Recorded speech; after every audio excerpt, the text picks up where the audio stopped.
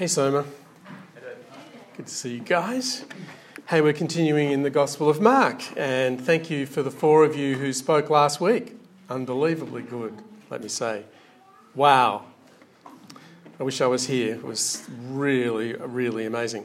Don't forget the studies are online for groups, so I'm putting them up every week, and the books I've just handed out are there for you to look through.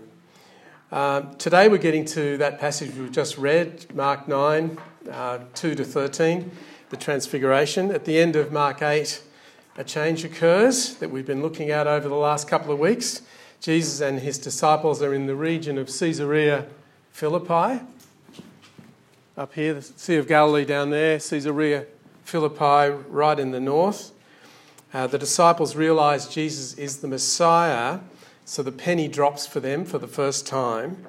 But then Jesus starts teaching them that he's come to suffer and die and then rise again. And the disciples find that very hard to comprehend and accept. Peter even rebukes Jesus, saying, "No, you're not going to die."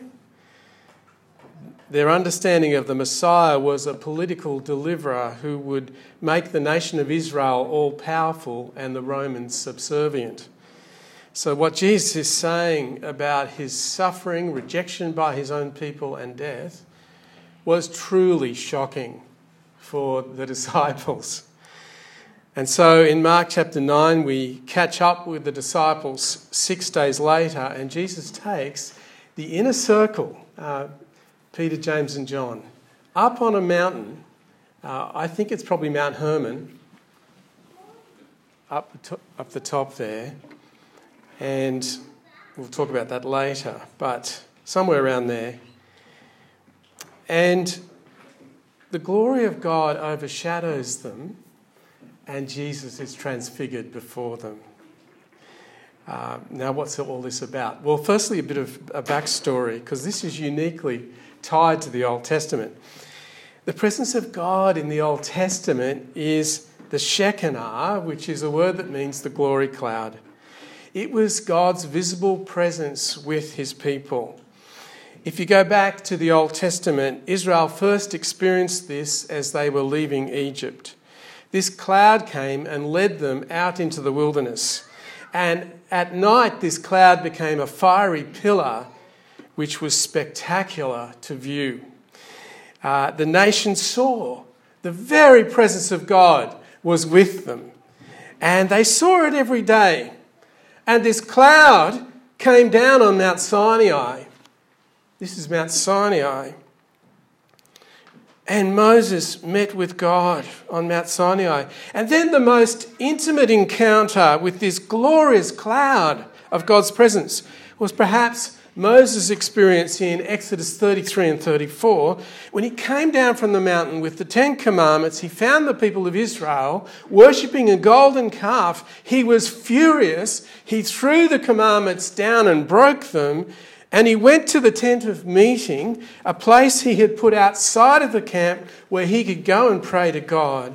And he went outside the camp to pray, and the glory of God's presence came down and overshadowed Moses at the tent of meeting. And the people all stood at the entrance to their tents watching as Moses met with God. And it says in Exodus 33 verse 11, "The Lord spoke to Moses face to face as a man would to a friend." And the people began to understand God speaks with Moses. God's presence is with Moses, and they saw it. And one day Moses asked the Lord, the I Am, could he see his glory?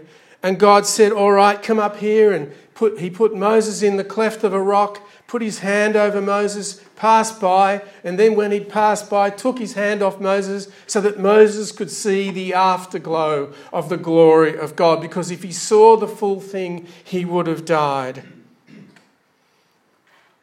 And this is the presence of God with his people, the light, and they knew it. They understood this.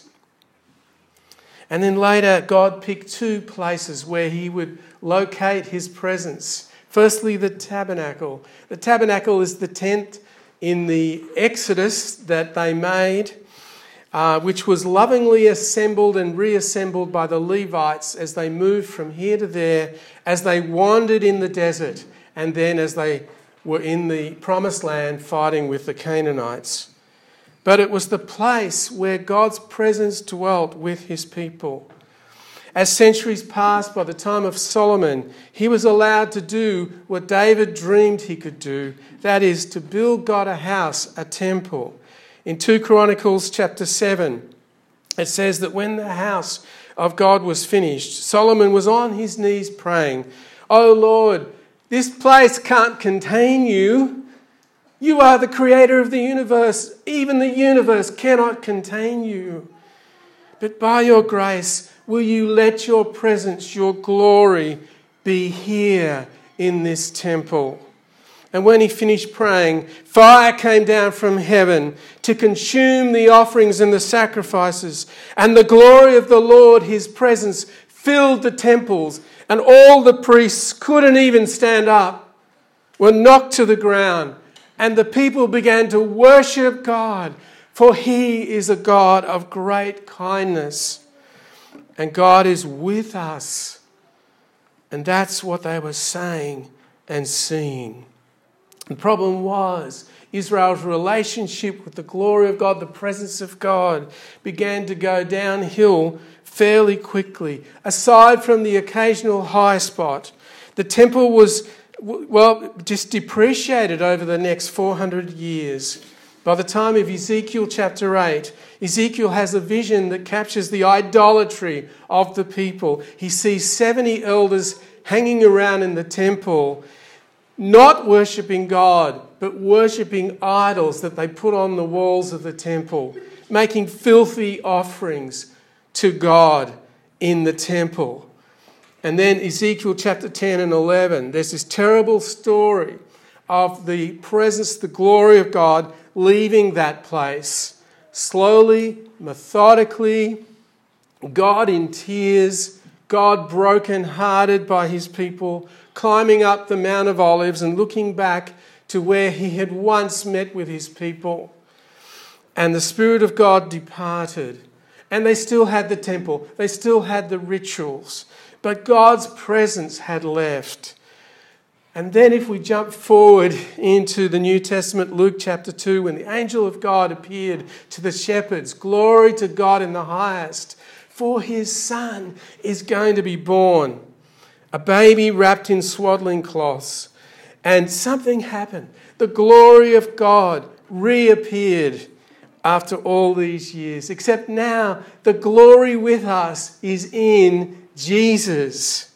Paul wrote in 2 Corinthians chapter 4 verse 6, "For God, who said, 'Let light shine out of the darkness,' made his light shine in our hearts to give us the light of the knowledge of God's glory displayed in the face of Christ."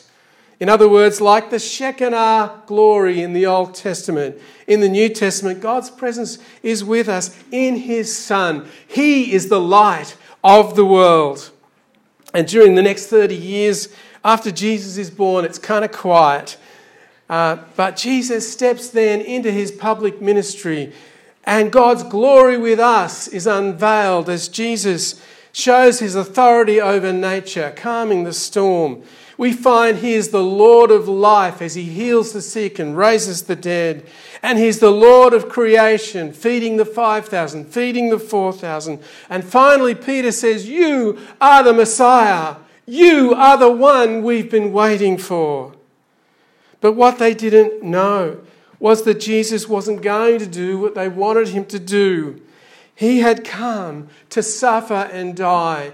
And the way God's presence was going to be with us in Jesus was that Jesus would take our place, that he would suffer and die for the redemption of the people. And then he would come with power in his resurrection to establish his kingdom. And so let's look at this transfiguration. Finally, we get there. Mark chapter 9, verse 2. Remember the disciples, they're despairing. They're in shock because of what Jesus has just told them about his death. They'd expected him to start the political machinery and march on Rome. But instead, he talks about dying. They needed encouragement. And I think we always need encouragement too. His statements about suffering and dying seriously conflicted with their hopes for this long-awaited Messiah. He talked about that we are to carry our cross and follow, that we are to give up ourselves. And it sounded so radical, so depressing from one point of view, so challenging. They must have been in shock.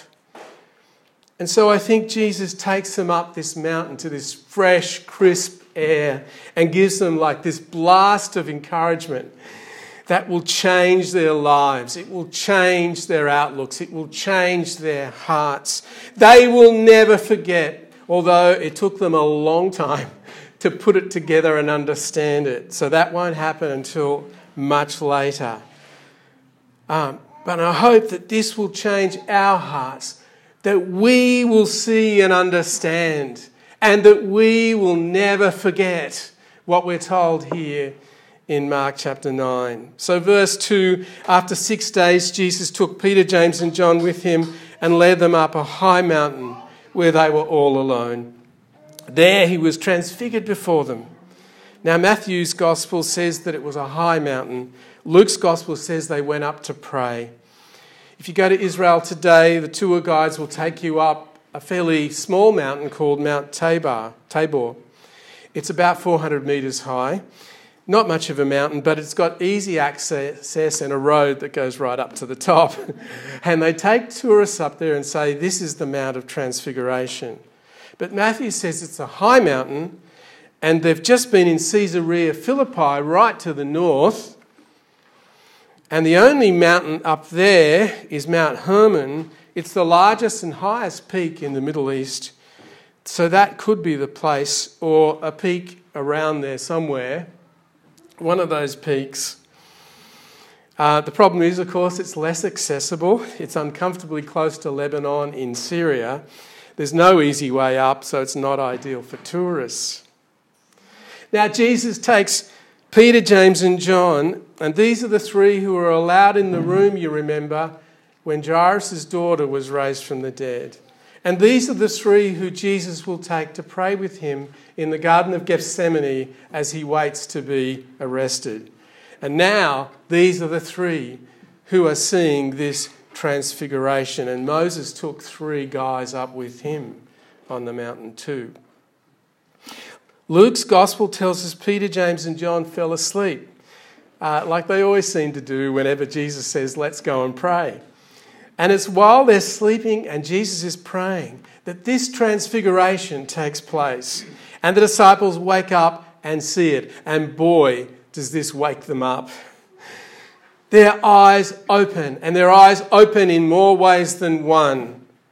Jesus is transfigured before them. He's shining, and his clothes are dazzling white. And Mark says, no one on earth could bleach them that white. No laundry could come anywhere near this. Moses' face shines when he descends from the mountain after talking with God. But there's a sense here that the Moses moment is lesser than what we're seeing here with Jesus. I think Jesus is being caught up with and bathed in the love, the power, and the kingdom of God, so that it transforms his whole being into light. Perhaps in a similar way that music transforms words that are sung. And I think this is a glimpse of Jesus' true glory as the Son of God. This showed them who Jesus really is in a powerful way. It showed them that what he would be after his resurrection, that he could conquer death. It verifies what he's been saying, that victory will come through suffering. And here they're given a glimpse of Jesus' victory, of his resurrection glory. But the disciples won't understand this till much later. In Philippians chapter 2, Paul says that Jesus laid aside his glory to come to earth. He emptied himself. And Jesus prayed in John 17, "And now, Father, glorify me in your presence with the glory that I had with you before the world began." I think we're getting a glimpse of Jesus' former glory and his future glory at his resurrection. So this is meant to encourage these disciples. And it did make a lasting impression. Peter writes 2 letters at the end of the New Testament. And that second letter, chapter 1, verse 16 says, "For we did not follow cleverly devised stories when we told you about the coming of the Lord Jesus Christ in power. But we were eyewitnesses of the majesty." I was there. I saw it. He received honour and glory from God the Father when the voice came to him from the majestic glory, saying, "This is my Son, whom I love. With him I am well pleased." We ourselves heard this voice that came from heaven when we were with him on the sacred mountain. We heard it. We saw it. And Peter can't get enough of it. And it happened, well, in his mind, it's just as strong as it was the day he saw it. And John, writing his gospel, says, John 1:14, "The Word became flesh and made his dwelling among us. We have seen his glory, the glory of the one and only Son, who came from the Father, full of grace and truth." We saw the light. We saw who Jesus truly is. They recognize he is the Son of God. They should have known from that he could conquer death and that they would find eternal life with him. But at first, they can't take it in. Then verse 4, there appeared before them Elijah and Moses, who were talking with Jesus. Now, what are Elijah and Moses doing here? In Mark's Gospel, people have been talking about Elijah. Now Elijah is here, and Moses. Elijah and Moses were gone a long time ago. Are they still alive in some place? Why are they talking to Jesus? And how did they know that this was Elijah and Moses? Did they have name tags? I don't know. I'm open to suggestions. And what a conference this must have been tonight. The special guests are Moses, who represents the law and the sacrifices and the feast days and all the foreshadowing of the Messiah who was to come, and Elijah, representing the prophets and all that they declared about the Messiah who would come. This is an incredible picture. It's saying the law, Moses and the prophets, Elijah, agree with Jesus, bear witness to Jesus, affirm what Jesus is saying. In fact, Luke's Gospel says, chapter 9, that they were talking with Jesus about his exodus. His exodus. The Greek word in Luke chapter 9 is the word exodus, meaning Jesus' death and resurrection. His death and resurrection will be the new exodus. That's what Moses and Elijah and Jesus are talking about. The new exodus for the people of God into salvation, into the promised land, will be Jesus' passion, death, and resurrection. The promised land of the new creation. It's amazing what they're talking about with Jesus. The law agrees that Jesus has to make this new exodus of his death and resurrection for the people. The prophets say they agree the Messiah, when he comes, must give his life to rise again. And this will be the way to the glory to come. This will be the salvation of the people. Moses and Elijah are in agreement. And the verb tenses in Luke's Gospel suggest that they talked for quite a while together about this. And both Elijah and Moses, you might remember, went up with God and met him on a mountaintop. Moses, Mount Sinai. Elijah, Mount Horeb, which I think is Mount Sinai. Both of them were shown God's glory, and here they are again. And both of them had famous departures. Moses dies and God buries him on Mount Nebo. Elijah doesn't die, he gets in a chariot of fire and takes off. He doesn't die. Both of them had strange exits, and both of them were expected to return. Moses said, God will raise up a prophet like me, listen to him. Deuteronomy 18. Elijah, we're told in Malachi 4, would come before the great and dreadful day of the Lord. So Moses and Elijah talk to Jesus about his exodus. They're affirming God's intention that Jesus must suffer and die. It was God's plan all away. The only way to the promised land is through the cross.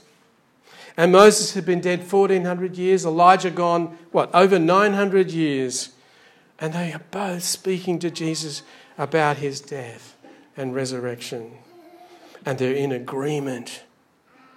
So if there was ever a time for Peter, James and John to be quiet and listen, this is the time. But Peter isn't going to listen, is he? Peter's going to say something.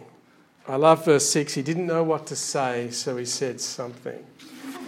Verse 5, Peter said to Jesus, Rabbi, it is good that we are here. Let us put up 3 shelters, one for you, one for Moses, one for Elijah. He did not know what to say. They were so frightened. So these guys have woken up from sleep to this sight. They've watched Moses and Elijah and Jesus for some time. And then Luke says, when Elijah and Moses were about to leave, Peter offers to build 3 tents or 3 tabernacles, 3 shelters. One for Moses, one for Elijah, one for Jesus.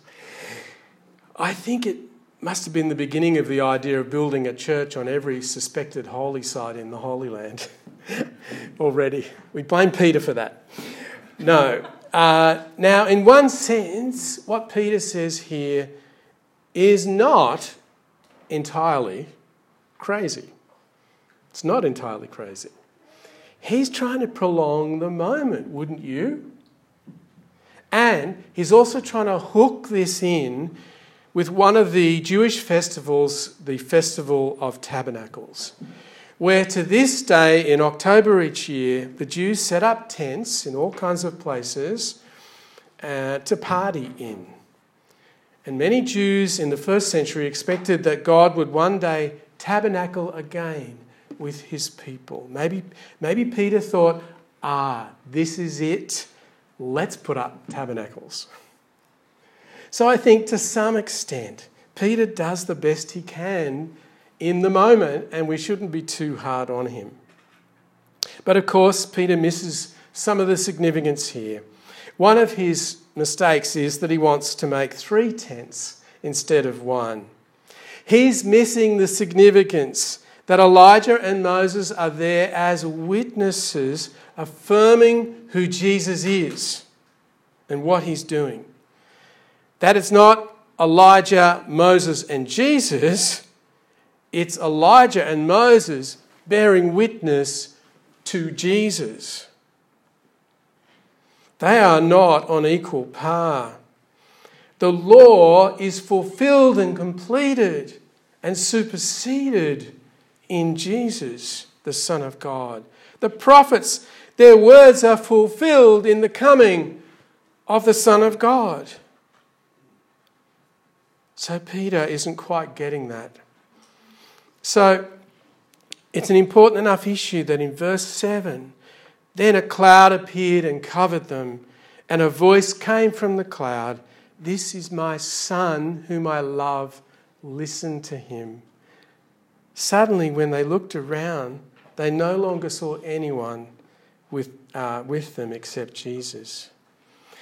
Luke tells us that it's while Peter was speaking that this cloud rolls in, and God speaks to them in no uncertain terms about the primacy of Jesus. "This is my Son, my beloved Son. Listen to him." That statement brings together Psalm 2 verse 7 about the Messiah. "This is my Son."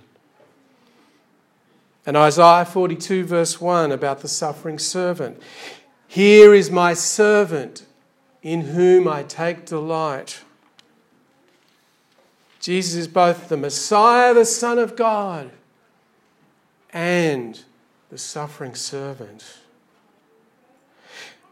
And listen to him echoes Deuteronomy 18:15, where Moses says, "God will raise up a prophet like me. Listen to him." Jesus is the prophet who was to come, a greater than Moses. Now, it's not unusual to have clouds come in at this altitude, but this is no ordinary cloud. It had been 600 years since Israel had seen the glory of the Lord, the Shekinah. And yet here the Father moves in to interrupt Peter. And Matthew says the disciples fell on their faces. And Jesus has to actually reach over and help Peter stand up because he was so terrified. Jesus says, "Don't be afraid." The voice of the Father who declared similar words over Jesus at his baptism now speaks again.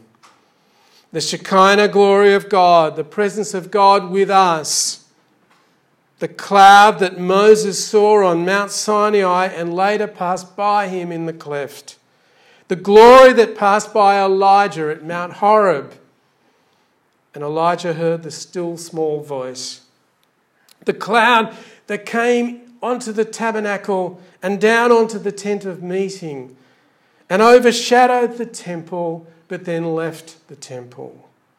That cloud surrounds Jesus. And Peter is giving his opinion. "Rabbi, it's good that we're here. Let's set up a tent for each of you." And the Father says, "Hey, Peter, this is my beloved Son. Listen to him. See who he is. See his glory."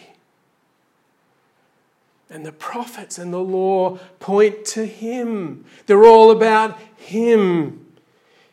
He is what everything is about.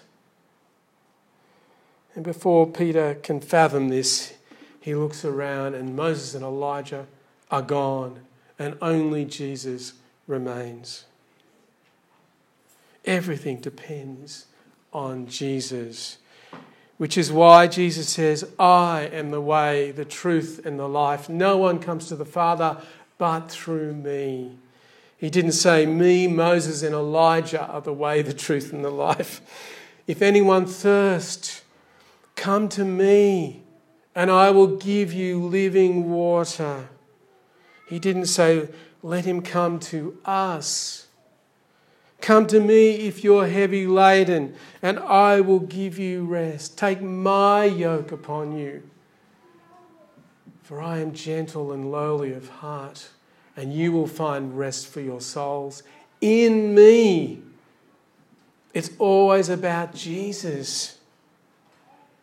Peter didn't get it, but to emphasize, listen to him, Moses and Elijah disappear, and Jesus is left standing by himself.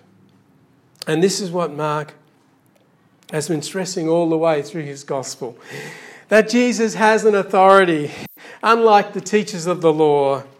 The teachers of religious law were always debating and discussing what Moses meant. Jesus speaks directly for God as the beloved Son of God. The greater than Moses, who was to come, is now here. Listen to him. And Mark is saying Jesus has come as the living embodiment of the presence of God with us. He is the reality which the tabernacle and temple were but signposts pointing forward to. And so verse 9, as they're coming down from the mountain, once again we know this theme by now. Jesus gave them orders not to tell anyone what they had seen until the Son of Man had risen from the dead. They kept this matter to themselves. It's one of the few occasions Jesus tells somebody to be quiet about somebody, and they actually are. They kept it to themselves, discussing what rising from the dead meant. The disciples don't understand. When Jesus keeps saying, I will rise from the dead, the Son of Man must rise from the dead, they don't understand. For them, resurrection is something that happens to all of the people of God at the end of history, not something that happens in the middle of history to one man. And they just can't understand. There's no place in their understanding of how they thought it was all going to pan out that they could fit this. And they didn't have the benefit that we have of looking back and seeing what Jesus did when he rose from the dead. So let's acknowledge how difficult it was for them. And then verse 11, with this vision of Elijah, it's natural that they wanted to know the role Elijah plays in all of this. And this question about Elijah probably also stems from the fact that people were saying Jesus is Elijah. Remember back in chapter 8, Jesus asked, who do they say I am? And the disciples say, people say that you're Elijah. So the Elijah atmosphere is thick. So verse 11, they asked him, why do the teachers of the law say that Elijah must come first? And Jesus' response is interesting but terribly hard to follow. He first agrees with the teachers of the law, which is a rarity. He normally condemns the teachers of religious law. Verse 12, Jesus replied, to be sure, Elijah does come first and restores all things. That's what Malachi chapter 4, verse 5 said. The prophet Malachi. And so Jesus affirms that Elijah does come first. And he even says Elijah comes first to restore all things. Yet, in the next breath, he says, why then is it written that the Son of Man must suffer much and be rejected? So Jesus has been saying again and again that the Son of Man must be rejected by the leaders and killed. And the disciples are having a terrible time understanding how the great victory of the Son of Man can happen through this horrendous death. And I think what Jesus is doing here is, by first affirming that Elijah does come first and restore all things, but then connecting it with the Son of Man having to suffer, he's challenging the disciples to rethink what it means that Elijah comes first. And he says, verse 13, but I tell you, Elijah has come. And this is Jesus saying that Elijah, the Elijah who was to come, is John the Baptist. I tell you, Elijah has come, and they have done to him everything they wished, just as it was written about him. This is a statement about John the Baptist being beheaded by King Herod.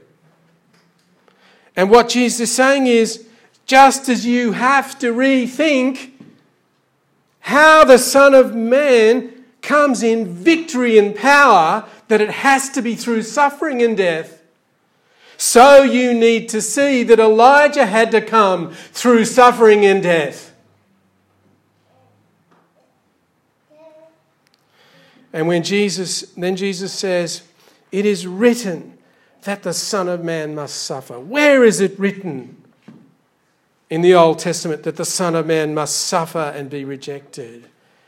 And Jesus is pulling together Psalm 22 and Psalm 69 and other Psalms and Isaiah 40 to 55, and particularly the prophecies about the suffering servant and parts of the prophet Zechariah, all these scriptures that have always said that the Messiah must suffer. But I don't think they understood anything he was saying.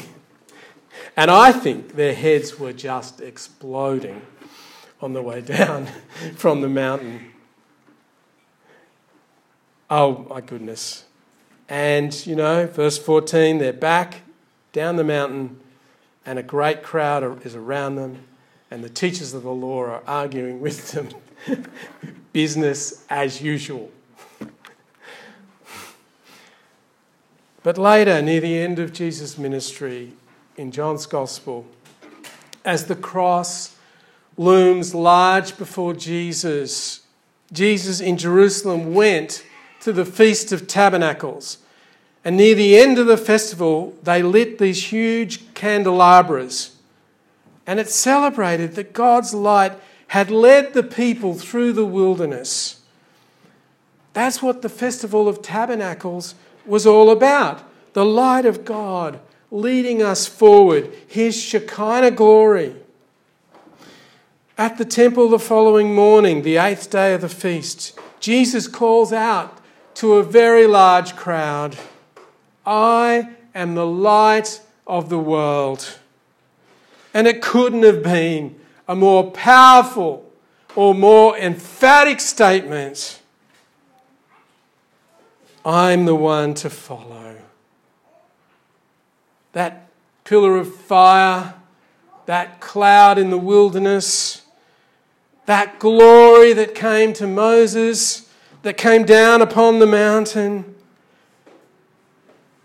that's now me. I am the light you should follow. And if you follow me, you will never walk in darkness.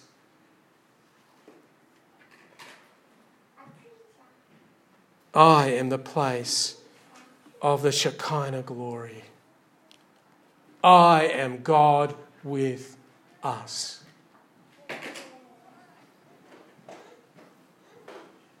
Follow me. Well, next time we start Hebrews next week. You know what? I realised Hebrews, the whole book, is like an expansion of Mark chapter 9, 2 to 13. It's like, you want to make comments, ask questions? How did they know it was Moses and Elijah? That always gets me. Yeah. I have no idea. Was Moses holding the Ten Commandments? Yeah. That's what. Elijah was on his chariot. Yeah, Elijah had a chariot parked nearby.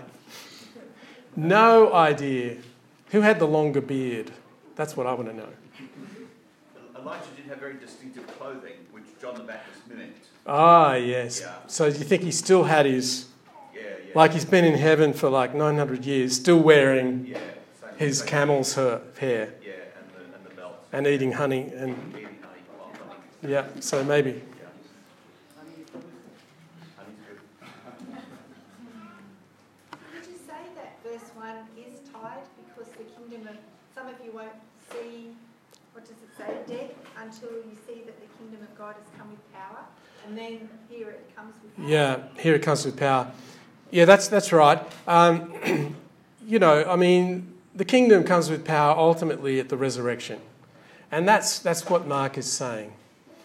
Through Jesus' death and resurrection, the kingdom comes with power. But I think the transfiguration is a preview of that. You know, it's a foretaste of that resurrection power. Because it's a bit weird to say some of you will not taste death until you see this. And it's only 6 days later. It's like some of you will live for 6 days. Yeah. Well, I don't know. It feels a bit awkward to me. I think it's more likely he's talking about the resurrection. But I noticed that Peter, when he recalls in 2 Peter chapter 1, uses the same language of coming with power to talk about the transfiguration.